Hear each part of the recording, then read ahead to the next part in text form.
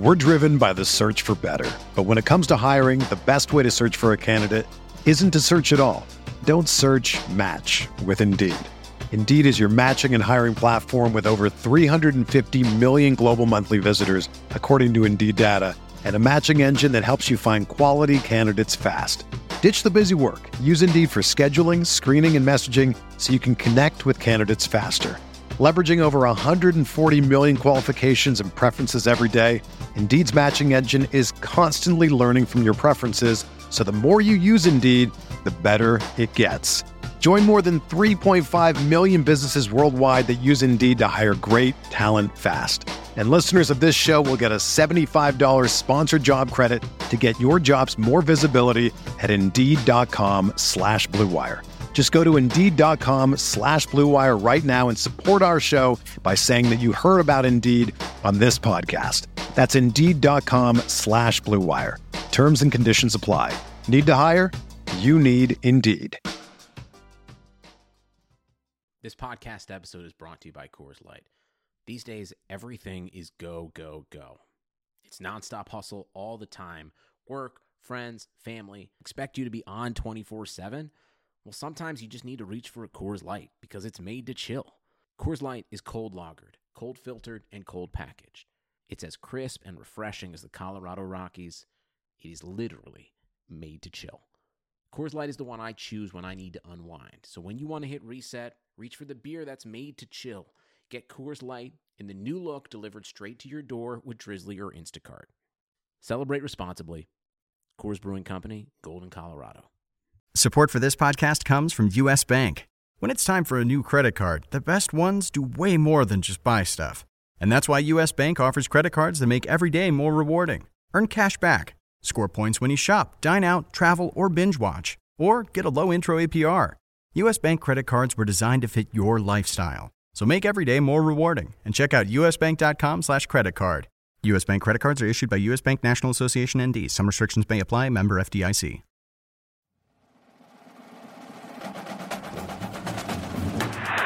Look out. Rondé. He needs 23. He's across the 40. Open up the history book. Here comes Rondé. What kind of mythical powers does a Sun Devil have? We got to consider that.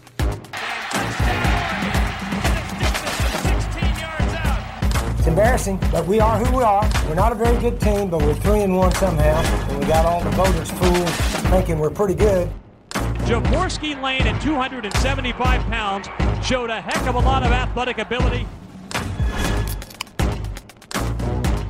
Welcome to a Week 12 edition of the RotoWire College Football Podcast. The George Selvie of College Football Podcasts. Nick Whalen back as always with RotoWire head college football editor John McKechnie. John, what are your memories of George Selvie? You know, I think I'm about to become a fraud right here in front of our very eyes. I don't remember a ton about George Selvie. I know the name is very familiar, but I can't put any like grainy 2007 footage to the name. Well, he was the defensive end / defensive lineman at South Florida, a first-team All-American in 2007. You probably remember him from being drafted late in the 7th round of the 2010 NFL draft by the St. Louis Rams. Does that ring a bell? We're getting there. That's a very memorable 2007 South Florida team. I mean, they got up to number 2 in the polls. Exactly. They certainly did. So, I apologize, I guess, for going a little too deep with George Selvie. But let's turn our attention to the present day. That'll be the end of the George Selvie talk. So if that's why you're here, proceed to the next episode. Let's talk about Georgia right off the bat. JT Daniels. It sounds like we haven't really been able to find an officially confirmed report on this, but it sounds like help is on the way for the Georgia quarterback situation, which I'm going to say it hasn't been great this season. It hasn't. It's a very bizarre world where I'm extremely envious of Wisconsin's quarterback situation, and like you have nothing to be jealous of when it comes to Georgia's quarterback play. But finally, it looks like JT Daniels is going to be the guy. It's been such like a long, arduous road to get here that also included, 2 tough losses in the biggest games on the schedule. Daniels, of course, he suffers the ACL tear week 1 last year against Fresno State, when he was at USC, had a pretty long, kind of complicated recovery, and he's been working during the regular season to get that knee all the way back. And I think that Kirby Smart has caught a fair amount of flack these last few weeks, basically since the Alabama loss, but being like, where is JT Daniels? And he is giving very canned, I'm not telling you much type of answers, which isn't really doing him any favors in the media about is Georgia really putting out their best quarterbacks? If JT Daniels is healthy, then where is he while you have a guy just getting passes batted down at the line left and right or sailing, however you want to describe that Florida game. But now we get a chance to see why Georgia even bothered to pursue JT Daniels in the first place. They had Jamie Newman locked up at the time as a commit, as a grad transfer. He's a talented guy. I mean, he was third in the 2018 class behind Trevor Lawrence and Justin Fields, and he reclassified to get into that class. So he's kind of young for this level at this stage. I'm cautiously optimistic. I just don't really know with how long the knee ended up being an issue for him, how close to 100% he really is at this point. But if nothing else, it's got to be better than Dwan Mathis or Stetson Bennett, right? Yes, the floor has been set extremely low. So whatever JT Daniels comes back and looks like, you would have to imagine that that's essentially an automatic upgrade at this point. What are the realistic expectations? Obviously there's been some, mystery, for lack of a better term, surrounding his status. But, you would imagine it's all injury related. They just don't want to tip their hand too much with that respect. Should we be expecting the real full JT Daniels to be back, or is there a chance that, he's still dealing with some sort of lingering issue with that injury? So I guess the good thing, if you're JT Daniels, is he's never relied on his mobility to begin with. So we're not going to be seeing, a guy that's only capable of half the stuff that we've come to expect from him.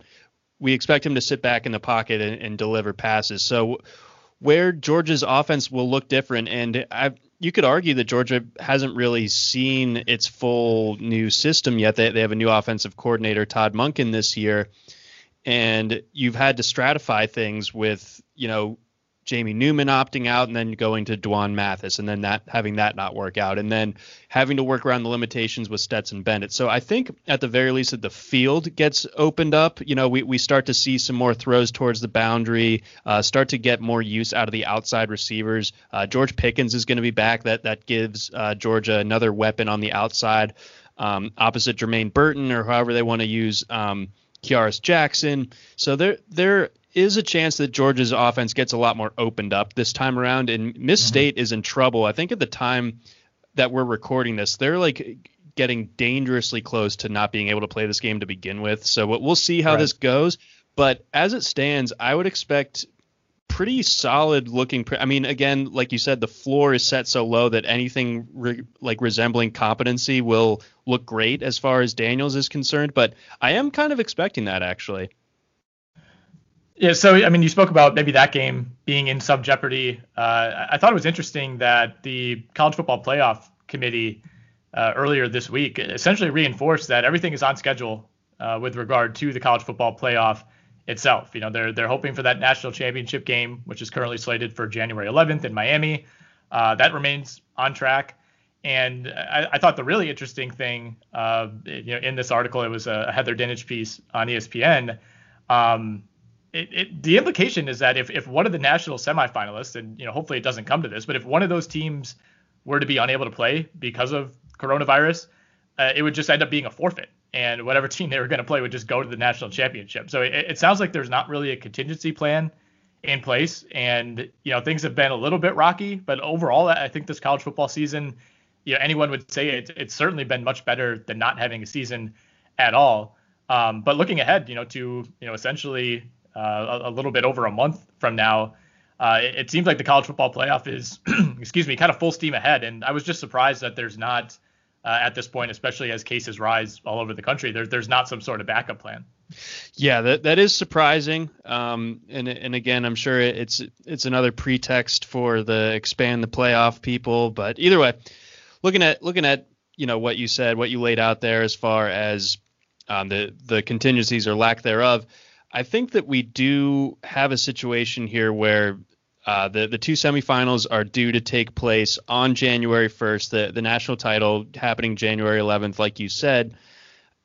The distance between January 1st and the end of like conference championship season should be enough to where if you get named to the playoff, I imagine that there will be some sort of like heightened quarantine protocol or some sort of the team has to really, really ramp up their efforts to isolate when they're not practicing, that sort of thing, to make sure that forfeit doesn't occur. And I think that there's within the time constructs that should be feasible, but it is something to where teams are going to need to be like as cautious as humanly possible post being named to the playoff in order to make sure that everything happens as it should, because it would be such a huge moment in college football if coronavirus like canceled one of the semifinals for the college football playoff after making it all the way that far. Right. All right, let's look back at week 11 before we turn our attention to a week 12 that's filled with some pretty good games, some very surprising ranked versus ranked matchups that we'll get to in a little bit. Last week we spoke about the potential letdown game for Notre Dame coming off of that huge win against Clemson 2 weeks ago. They're at Boston College. Not a great Boston College team, but one that nearly upset Clemson the week before and has played a lot of teams tough. This one wasn't a beatdown by any means for Notre Dame, 45-31, but I think you and I are both impressed that Notre Dame came into this one focused, and even though it wasn't a huge blowout, they covered the spread, and it was a game where they were in control throughout. Exactly. Yeah. They staved off the sleepwalking.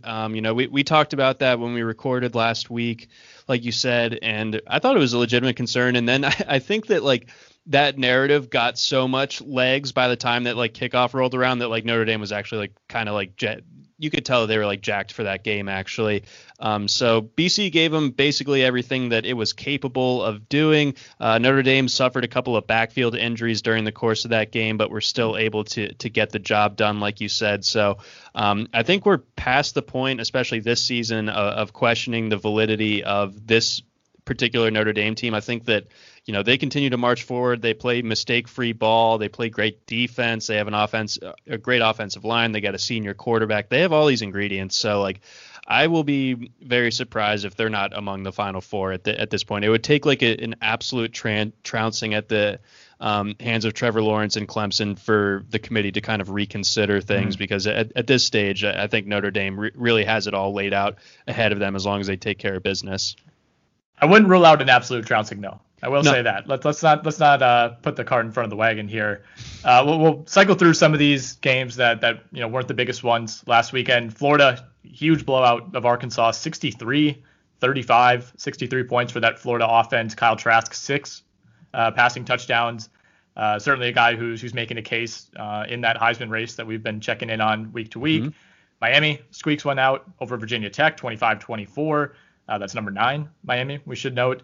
Indiana shuts out Michigan State. Oregon in the Pac-12 beats up on Washington State on the road. The Wisconsin Badgers made their return to action, their long-awaited return to action. Give us the breakdown at the Whalen compound of how Saturday night unfolded watching the game. Man, tell you what, this was I watched it, with the COVID going on around here. I just watched it with one of my good friends, his girlfriend, and my lady. So it was just, it wasn't a rowdy atmosphere. It wasn't anything like the Illinois win by any means. But it reminded me of some of these Michigan games in the past, kind of like last year, where, you go in, you're nervous, even though a lot of the numbers point to Wisconsin being the better team. There's still this factor with Michigan, where it's Michigan, and no matter how they look the week before or the week before that, or who's under center, I'll say it's kind of an inferiority complex, when it comes to Wisconsin. And even though the Badgers have gotten by far the better half of this matchup for the last 10, 15 years, it's still a game that you worry about no matter what. And like I said, it reminded me a lot of last year, where it was clear, 3 series into the game, that Wisconsin was going to win this one going away. Not only because they were the better team offensively. I mean, this was by no means like a sparkling performance by Graham Mertz. 12 of 22, just 127 yards, did have 2 touchdowns. Made a lot of good throws, but it was nothing like the Illinois game. But no. Michigan's offense, my God, like both of those turnovers early in the game. I think it was the second pick that Joe Milton threw. It was inexcusable. It was just one of those where you're like, how do you even possibly make this throw? How do you think that this is open, with any sort of certainty? That one was picked off by, I think, like a defensive end who was dropping back into coverage. Yeah, you could hear the groan from the commenter. Whoever was doing the game was like, oh. Right. I don't even want to say it was a pick. He just happened to be standing there and the ball appeared in his hands. Like the defender had to do absolutely nothing to make that happen. I mean, I'm not trying to take anything away from Wisconsin, but this was just an absolute pathetic performance by Michigan, which I will say had 47 rushing yards in this game. Oh my God. So, I mean, yeah, this is the seat couldn't be much hotter for Harbaugh at this point. I mean, we also saw, another coach who less entrenched at his given program, but still financially very much so. And his team performed so badly on Saturday that he ended up getting the axe, and that's Will Muschamp. Don't expect an in-season firing for Harbaugh, but I think I forget if they play with the last regular season game of the season or not still, but when Michigan gets officially destroyed by Ohio State, I think that's it for Harbaugh. I think it's over after this year.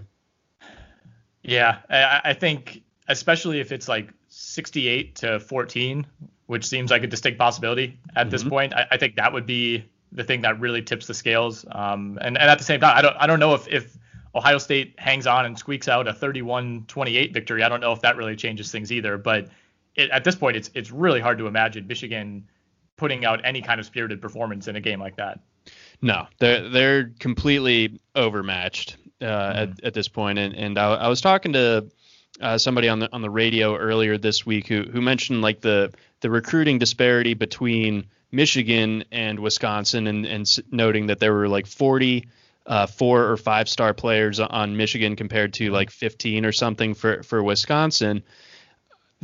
And Wisconsin obviously was able to make up that difference and then some. Like for looking at the star ratings for Ohio State versus Michigan, like it's almost similar, the talent disparity. Like Ohio State will have like infinitely more 5 stars than Michigan has, that sort of thing.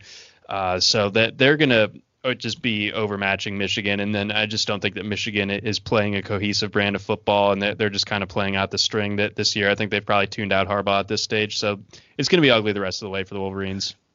Yeah, that's always the biggest what if for Wisconsin fans is I've said this on this podcast before. I think Wisconsin develops talent relative to its recruiting rankings better than any team in the country. And it's just like, well, what if we were getting 4 and 5 stars? Like, would that development still be happening? And all of a sudden you'd have this complete wagon of a team. But yeah, I mean, there's not a lot to get excited about when it comes to Wisconsin recruiting, but it's nice to know that even if you're bringing in a 2 or a 3 star, like within 2 or 3 years, those guys typically start playing like, a 4-star or maybe even a low 5-star in some cases. We should probably talk about the Lane Kiffin incident, the toss.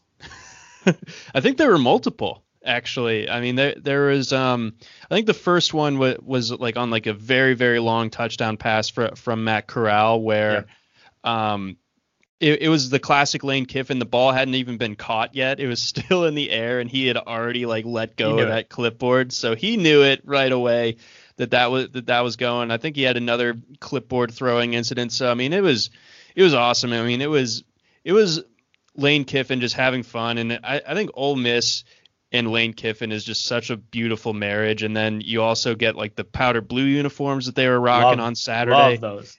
When Ole Miss is going well, it's just a fun program to root for. I mean, they're just crazy. The offense is a lot of fun. I mean, we've had a pretty long run now here of, relevant Ole Miss teams dating back to like 2014 or so, like the Bo Wallace beating Alabama. We've had DK Metcalf and AJ Brown and all these great players come through Ole Miss. So they're a fun program. And I think that Lane Kiffin is like tapping back into, some of like the peak Hugh Freeze times here. And it makes, they don't have much of a defense, and that I don't see that changing anytime soon. But if nothing else, Ole Miss is fun to watch every single week. And you really can't say that about a lot of SEC teams right now. That's where you want to be. You want to be in the peak freeze zone in the SEC. And on the other side of this, Will Muschamp out. at South Carolina. How surprised are you? Not about this firing specifically, but just about how this entire thing has gone for Muschamp. I thought it was a terrible idea from the start. I mean, some guys you can tell that like that they were a little bit overmatched at their first job, and you figure like, okay, they can drop it down in another level or tier of program, and start to see the thesis as to why this guy was like a hot coaching name at one point or another. But I mean, Muschamp, like, his bread and butter is so old at this point. I mean, we're talking about, next big thing at Texas like 10 years ago or something. He was Mac Brown's defensive coordinator, and he's this big deal. And when Florida hired him, that's going to be a home run. It obviously was quite the opposite of that. And I don't really know what really Carolina in to think that anything was going to go differently this time around. I mean, the defense was terrible this year once again, and like that's supposed to be Muschamp's calling card. So I guess I'm surprised that the defense was as bad as it ended up being. And now like all of these starting defensive players for South Carolina have opted out the rest of the season. J.C. Horn and a couple other guys. So I'm surprised in that extent, like how bad it went. But I never thought that Muschamp was going to be the guy that brought South Carolina back to competing for SEC East titles. I thought that was a botched hire to begin with. Now we saw Liberty kind of getting the sense that, oh yeah, those SEC programs are going to come knocking. Let's go ahead and extend Freeze. So I mean, it's going to be like a very tough move financially for South Carolina if they want to poach Freeze. That's going to be really, really tough. So I think they start to look at Coastal Carolina's head coach or Billy Napier at Louisiana. Those are the two kind of guys that are drawing the most buzz, as message board buzz, as it were, as far as this new South Carolina job opening goes. Honestly, that's the only buzz I care about at this point. I don't know what other kind of buzz is there. Hell if I know. All right, let's look at Week 12. Where do you want to start here? Like I said, some interesting ranked versus ranked matchups, some non-traditional ones, if you will. Yeah. So I mean, ranked versus ranked. I guess we could start back up with the Badgers going. I mean, we have two games in the Big Ten that kind of set up as the conference semifinals, right? Because we have Wisconsin versus Northwestern. And on the other side, we have a top 10 matchup between Ohio State and Indiana. This is just absolutely bonkers. What a season. But yeah, either way, we get two games that the winner of each of those games will be in the official driver's seat to get to the Big Ten championship. And so when you have Northwestern playing as well as they are, and it's been tough sledding for Wisconsin down in Evanston in recent years, like this is going to be a very tightly contested game. Wisconsin 7.5 point favorites, it looks like. And I think that line seems about right. I think Ohio State will probably be able to, I think Indiana hasn't really beaten anybody. I'm sorry to say it, but it just turns out like what is their best win at the end of the day? Is it a winless Penn State? Is that their best win at this stage? So I think it is. Yeah, honestly. So as good of a story as Indiana has been, I think it's going to come back to earth a fair bit this week against Ohio State. So I'm not looking for that game to be quite as interesting, but I am thinking that this Wisconsin Northwestern game is going to be a rowdy one in that afternoon window. Northwestern is always the team, regardless of how good they are, regardless of how good Wisconsin is, that the Badgers have had the most trouble with, other than Ohio State, as far as like team that they shouldn't struggle with to the degree that they do. I don't know if it's the long grass in Evanston. That's where this one's taking place. But it's always been a trap game in a lot of ways for Wisconsin. And I don't think that changes this time around. I will say I was pretty encouraged by last week. It was hard not to be. Sure. You're going to be going up against inferior athletes. You were just talking about Michigan's recruiting. Northwestern is obviously well below that, but Northwestern is a lot like Wisconsin. Recruit and develop, so well coached. Have had a tenured coach in place. You have an established program identity.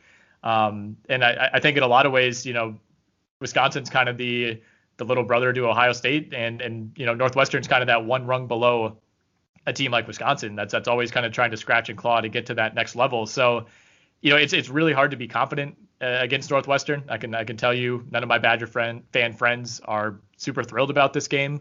But at the same time, I was really glad to see the running game get going against Michigan. And it's tough to measure yourself against that defense, but the running game got almost nothing against Illinois. No big plays.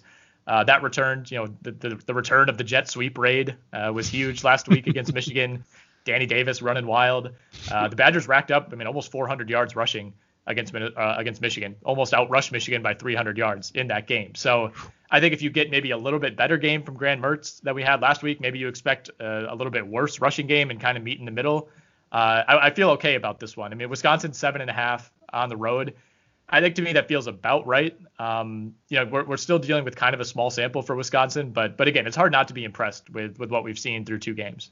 Yeah, it absolutely is. I think that's the best way to put it. Wisconsin has won 2 games in very convincing fashion in 2 very different ways. So that having that variability and adaptability to win in any given circumstance is so huge in today's college football landscape. So being able to show up to a rock fight like this one is going to be on Saturday, I would be a little bit more concerned if Wisconsin's run game didn't get into gear against Michigan. But now that we think that is going to be, an asset, something that for this run game to hang its hat on, then I think that adds another, layer for Wisconsin. And, I think it's also important to note, you mentioned how much Wisconsin put up on Michigan on the ground. They were doing so with a very limited backfield in terms of personnel. Groshek, I believe, was ruled out for this game. Isaac Garendo was also out. So he had to go to Jalen Berger a little bit more, and the man himself, Mason Stockey. Not necessarily a bad thing. Look, no. There's not exactly a superstar on this roster, but if it is somebody, I think it's Berger. I think so. I think he's going to start to prove that here, maybe as soon as Saturday. But bottom line, really like Wisconsin, the way that they're playing right now, the way they're built. This will be a very tough test, though, Saturday in Evanston. I guess some other games or some other interesting scheduling quirks. This isn't a ranked game, but it is going to be the CBS afternoon game, San Diego State versus Nevada. Jesus Christ. Well, yeah. I'm dead serious, man. Is there another Masters this weekend?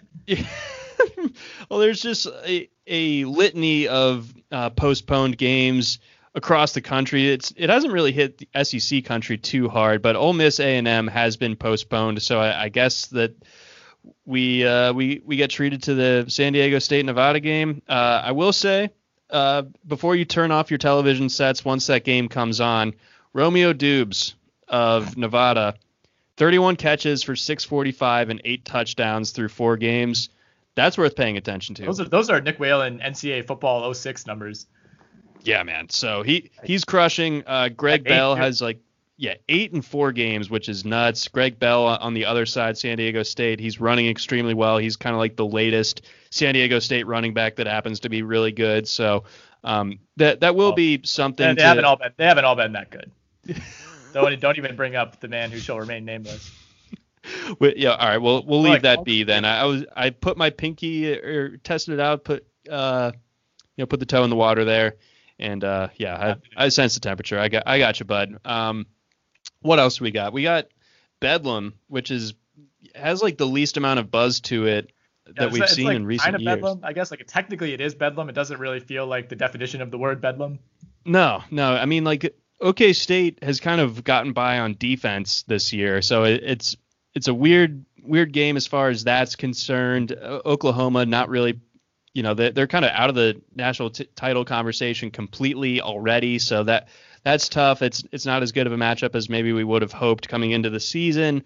Some other games that I think are pretty interesting, though. You got Coastal versus App State. That should be the Saturday, if you're going to get a little bit weird with your Saturday afternoon slate decision, CBS. I would have loved to see App State Coastal. Coastal is number 15 in the country. App State is kind of like the daddy of the Sun Belt and has been in recent years. So I would have loved to see that. But either way, I'll be paying attention to that one. That's on ESPN2. So looking forward to that.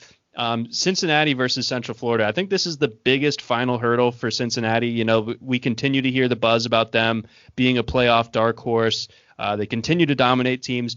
And Central Florida hasn't had a good season by its standards, but I still think Central Florida is really dangerous, though. So it'll be a great meeting of great offense versus great defense when it comes to when Central Florida has the ball against Cincinnati. I think that the key will be, who wins that matchup, and then how much can Central Florida bow up and slow down Cincinnati? Because if it gets into a situation where Cincinnati is scoring every single drive, that adds so much pressure on Central Florida to keep up against what is probably the best defense in the group of 5. All right, let's look at a few more of these games through a DFS lens as we start to look at some of the values and some of the teams to target in Week 12. We have 2 majorly lopsided matchups for 2 of the best offenses in the country, one of which gets Trevor Lawrence back. Clemson is at Florida State. They are 35.5-point favorites at Florida State. Again, 35.5 points, if you're wondering how Florida State's season is going.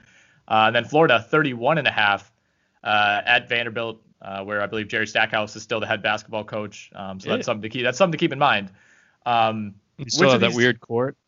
They do, yeah, where it has like 15-foot or like boundaries on either side, and like the crowd is like in a pit.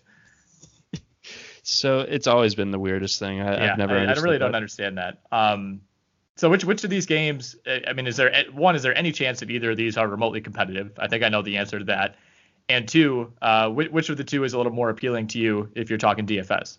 So yes, neither of these games are going to be competitive, but I think there is an interesting storyline to keep in mind when targeting both either Florida or Clemson.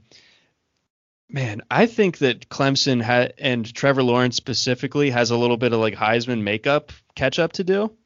And like, what better way than, first game back against Florida State, playing all 4 quarters. We always wonder what it looks like if Trevor Lawrence is going, full ham for 60 minutes.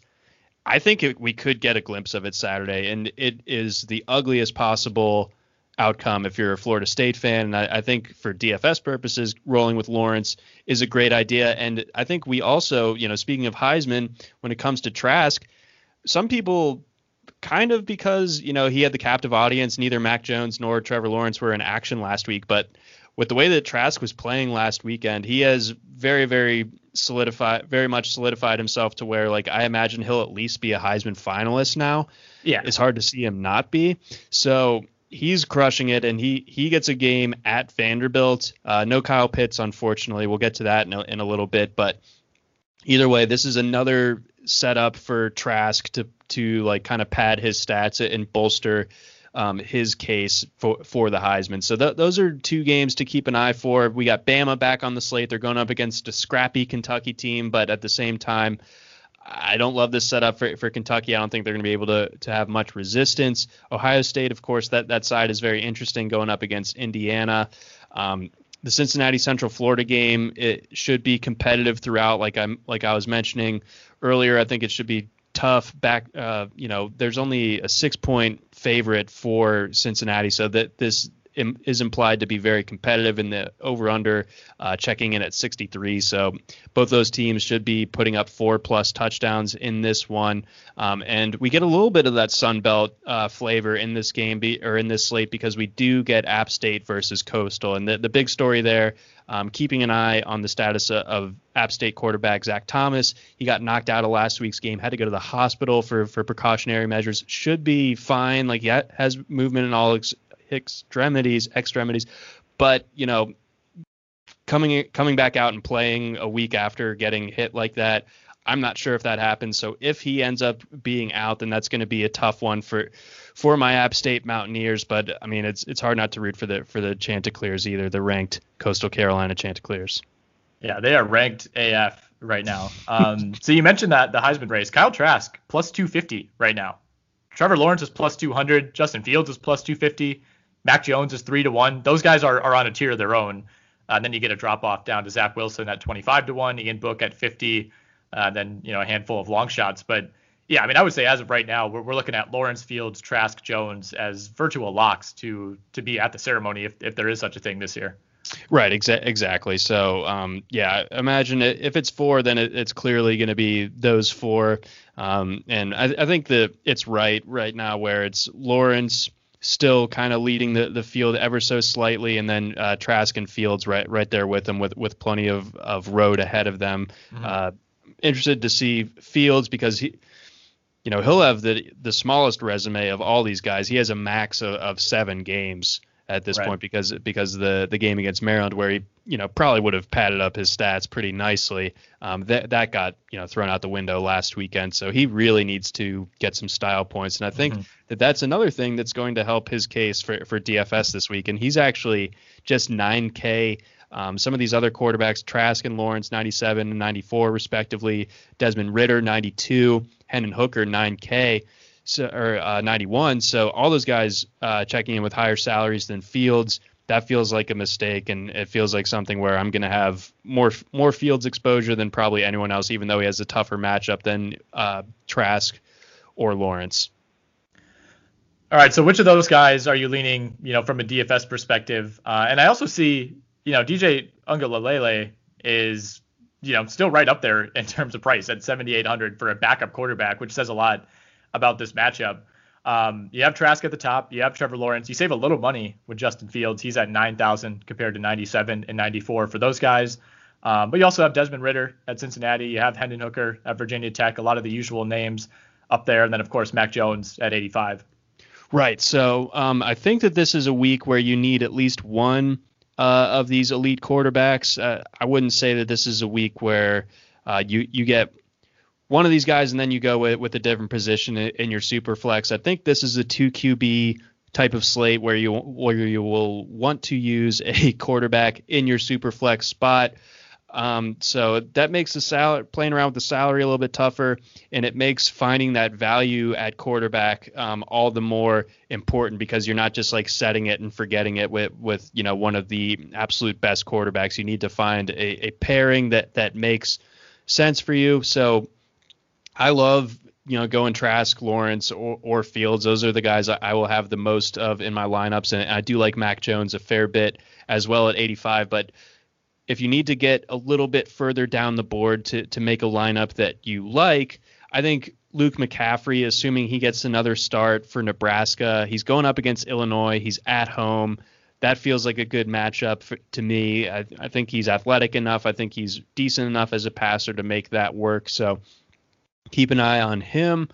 I think Felipe Franks is also kind of interesting. I mean, I can't believe I'm saying this, but like LSU's defense is one to target. I mean, they statistically are the worst pass defense on this slate. They're like opposing quarterbacks are allowing or getting 10 yards per attempt and 335 passing yards per game against LSU this year. And Illinois far behind, but still the second worst pass defense. So that's kind of where I draw into the Franks and McCaffrey appeal among those cheaper quarterbacks that I think profile is pretty nice super flex options. And then Grayson McCall might be the wild card of this slate. Extremely productive quarterback over at Coastal Carolina, just really has that offense clicking on all cylinders. Will they be able to keep it up against App State? I'm not quite as sure. I think that's going to be a little bit more of a slugfest, so I don't know how much McCall I'm going to end up with, but that's my read as far as the quarterbacks go. All right, looking at running backs, Breece Hall,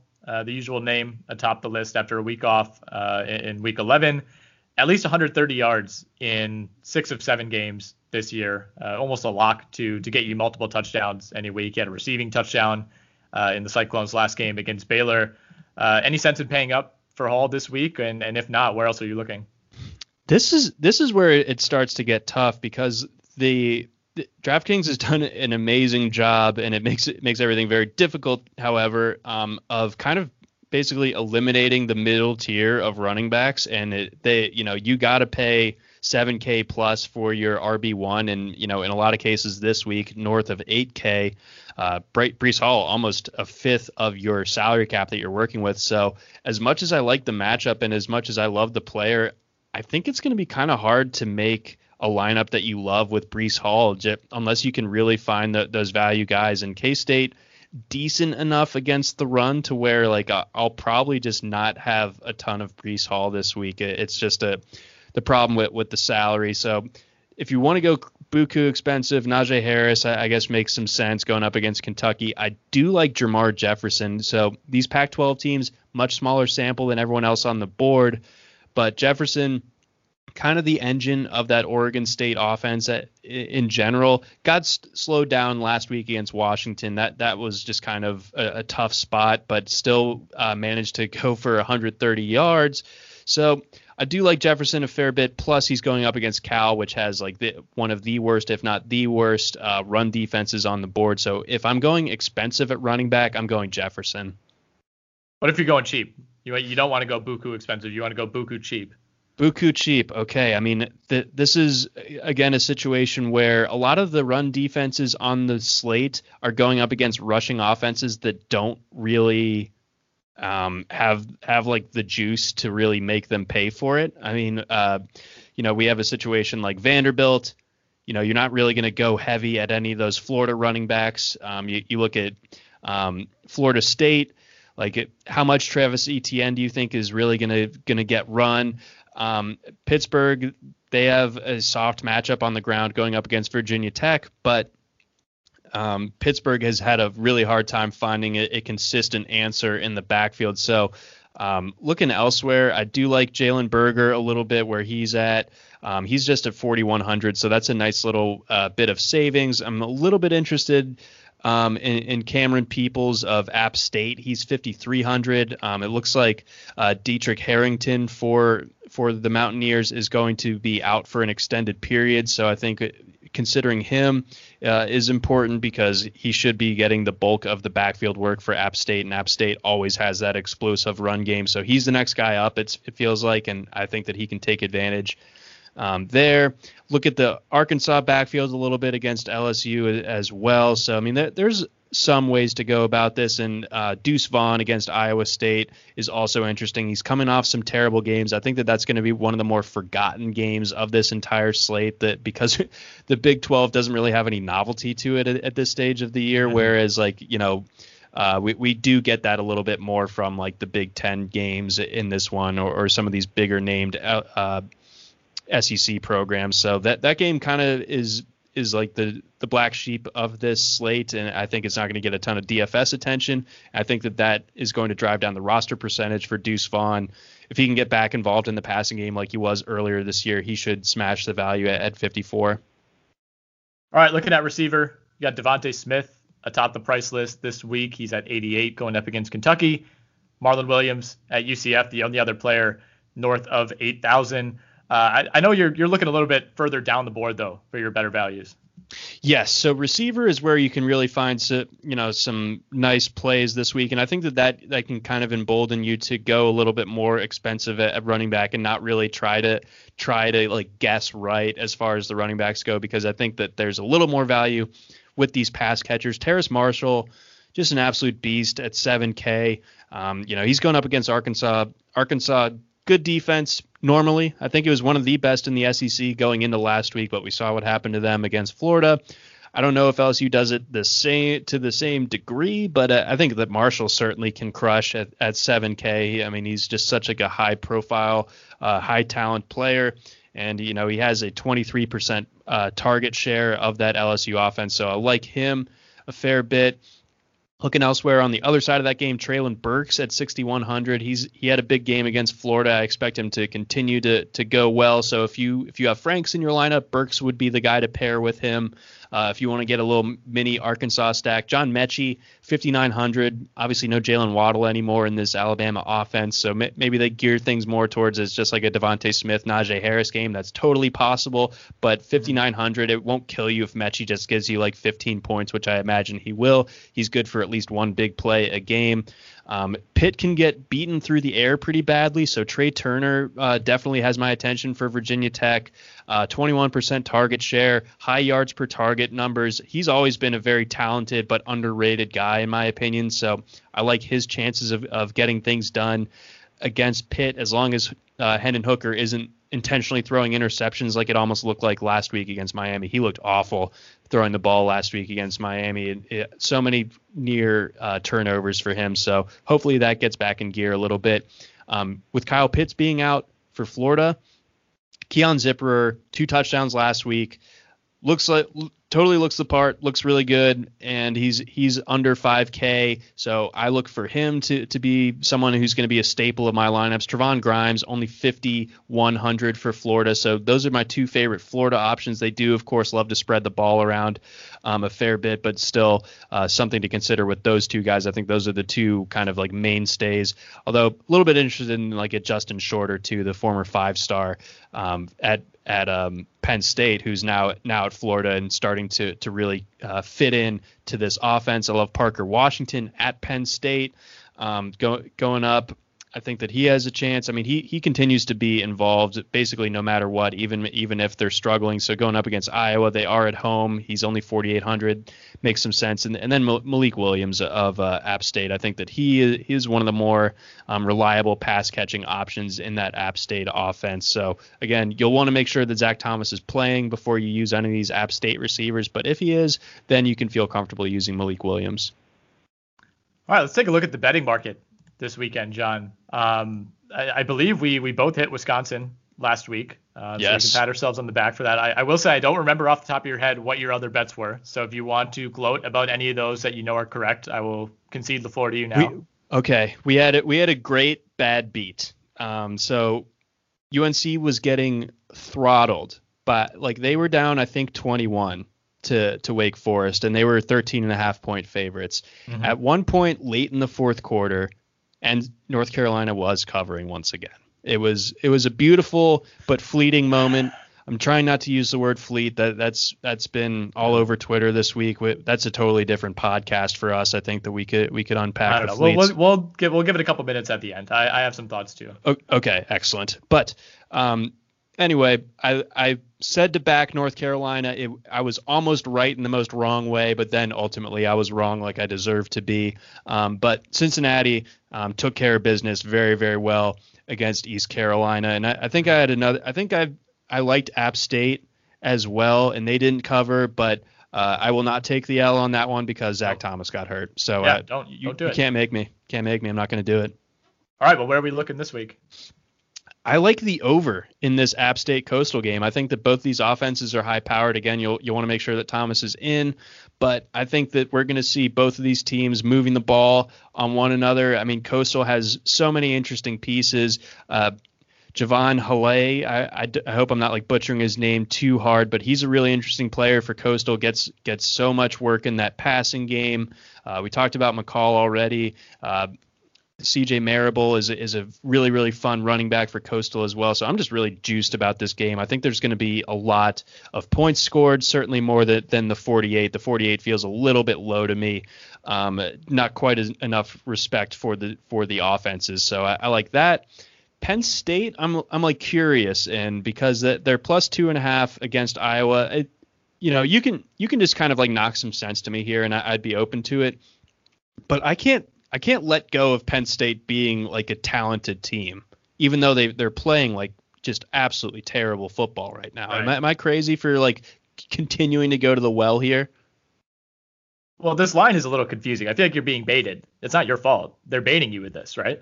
Thank you. I'm being gaslit. I mean, yeah, you are. You're being once again gaslit by a winless Penn State team. I mean, Iowa's 2-2. Let's not pretend like they're a great team either. But those two losses are by a combined 5 points, one of which to a top 20 team, and the other to a reasonably decent Purdue team, at least more respectable than the bottom feeders in the Big Ten. They blew out Minnesota. They blew out Michigan State. Both of those teams aren't great, but it's kind of a survival mode for the middle and lower parts of the Big Ten, where these teams just kind of take turns, beat each other up. One looks terrible one week, looks competent the next, then back to looking terrible. I would not bet Penn State here. I think eventually they're going to get a win. Like, they're not going to go defeated, right? I hope. I don't think so. But I don't think it comes here. I don't think it does. I mean, we kind of let Penn State off the hook a little bit last week, with this just being a loss season.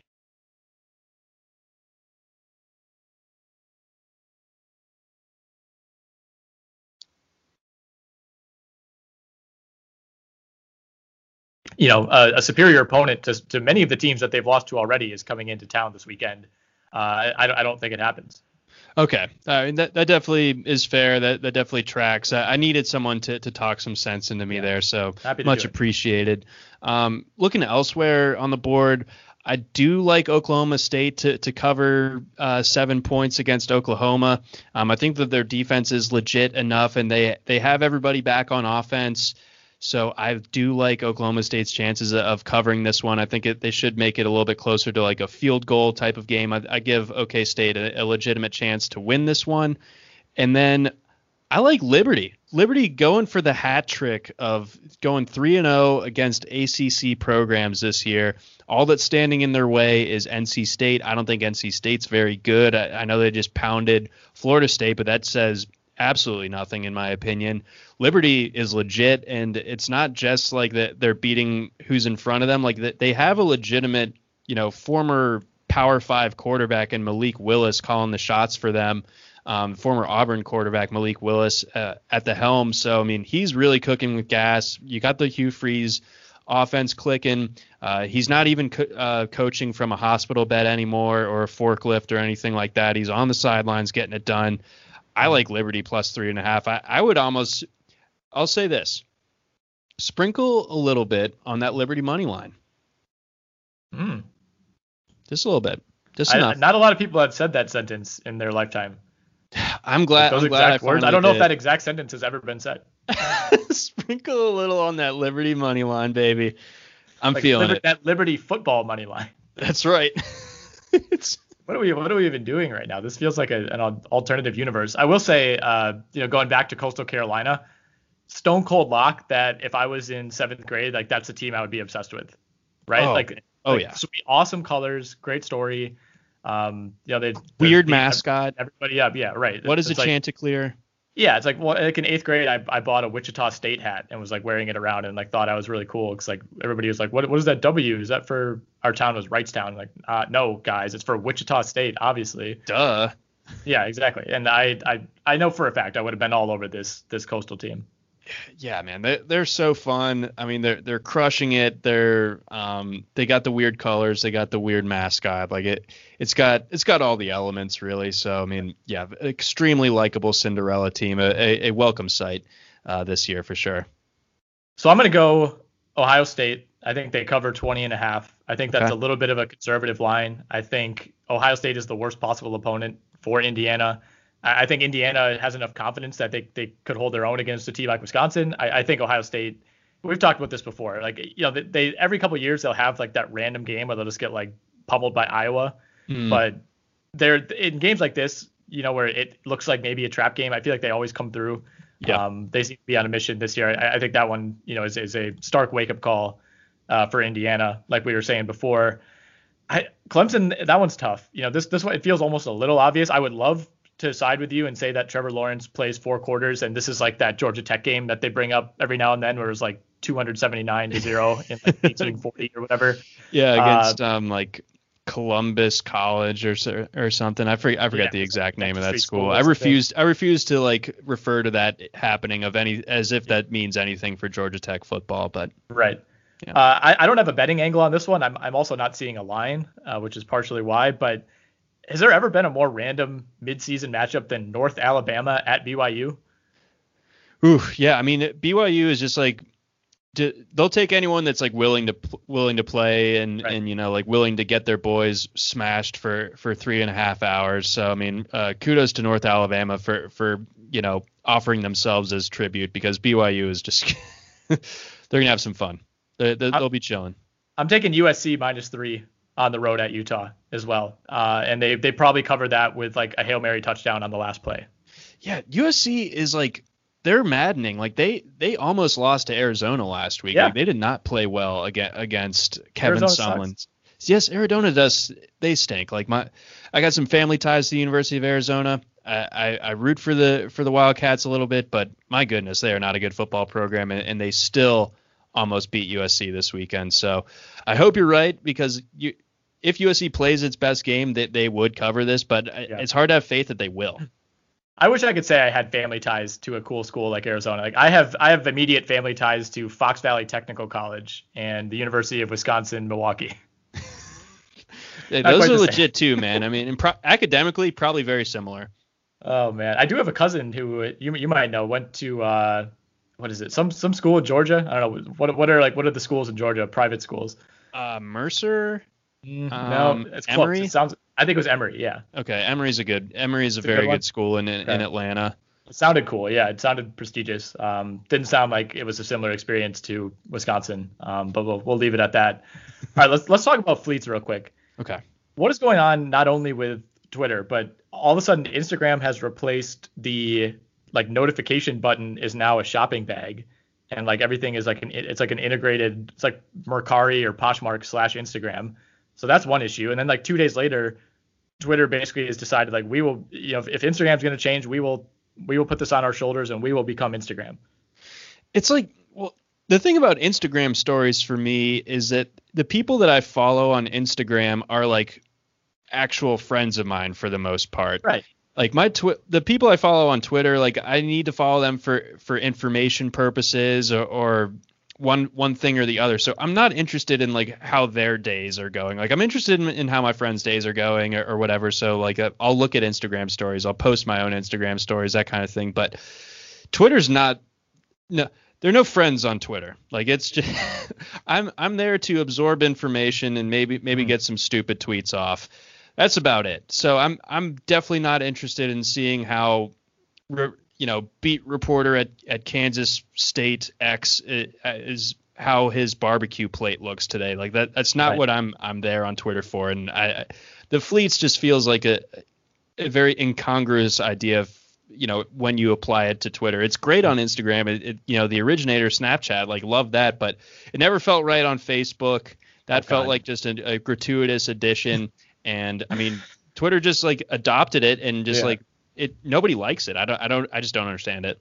Did you see that tweet that was going around where someone photoshopped a Microsoft Excel spreadsheet and made it look like there were now Excel stories? That is brilliant. Now, see, that was good. I would happily post an Excel story. I don't know. I think the issue is if you look at the people who are posting these fleets, it's not your friends. It's not you and I. It's like people with 40,000 followers who don't have that many followers on Instagram, and it's like, hey, I'm not getting a lot of likes on my Instagram photos. I'll just post them on here because I have more followers on here and I'll get more engagement. So I don't know. Nobody was asking for this. I understand it from like a business perspective. We can't sit here and call the kettle black because RotoWire posted a fleet today, the @RotoWire account.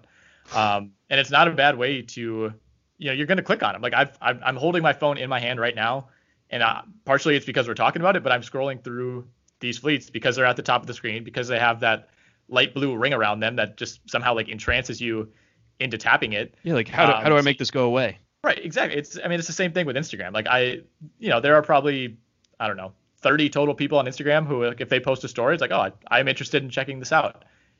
Yep. 95% of the time, the little swirly circles at the top of the screen are not those people, but you don't want it to have, I'm not somebody who likes to have outstanding notifications. I don't have 30,000 unread emails. It's like I got to get rid of these, and I feel like that's what Twitter's banking on. Yeah, so that's it. I think that this, a lot of the times what we'll do is we'll complain about an update on a social media platform and then we forget about it. This doesn't. I don't think Twitter's getting off the hook for this one. I think people are going to remember this being like memorably bad stuff from Twitter, like memorably like you can make fun of it. Yeah. Well, what's interesting is a lot of the people, because it was universally panned when everybody updated this week, and it was like, what is this? I'm never going to use Twitter, Instagram now. Those same people are now the ones using it. So like, I don't know. I mean, it's like at some point it becomes like a, keeping up with the Joneses thing, where it's like, well, if all these other major accounts are using it, I guess we have to too. I think it becomes a follow the leader thing because you don't want to be left behind. That's an unfortunate truth, but a truth nonetheless.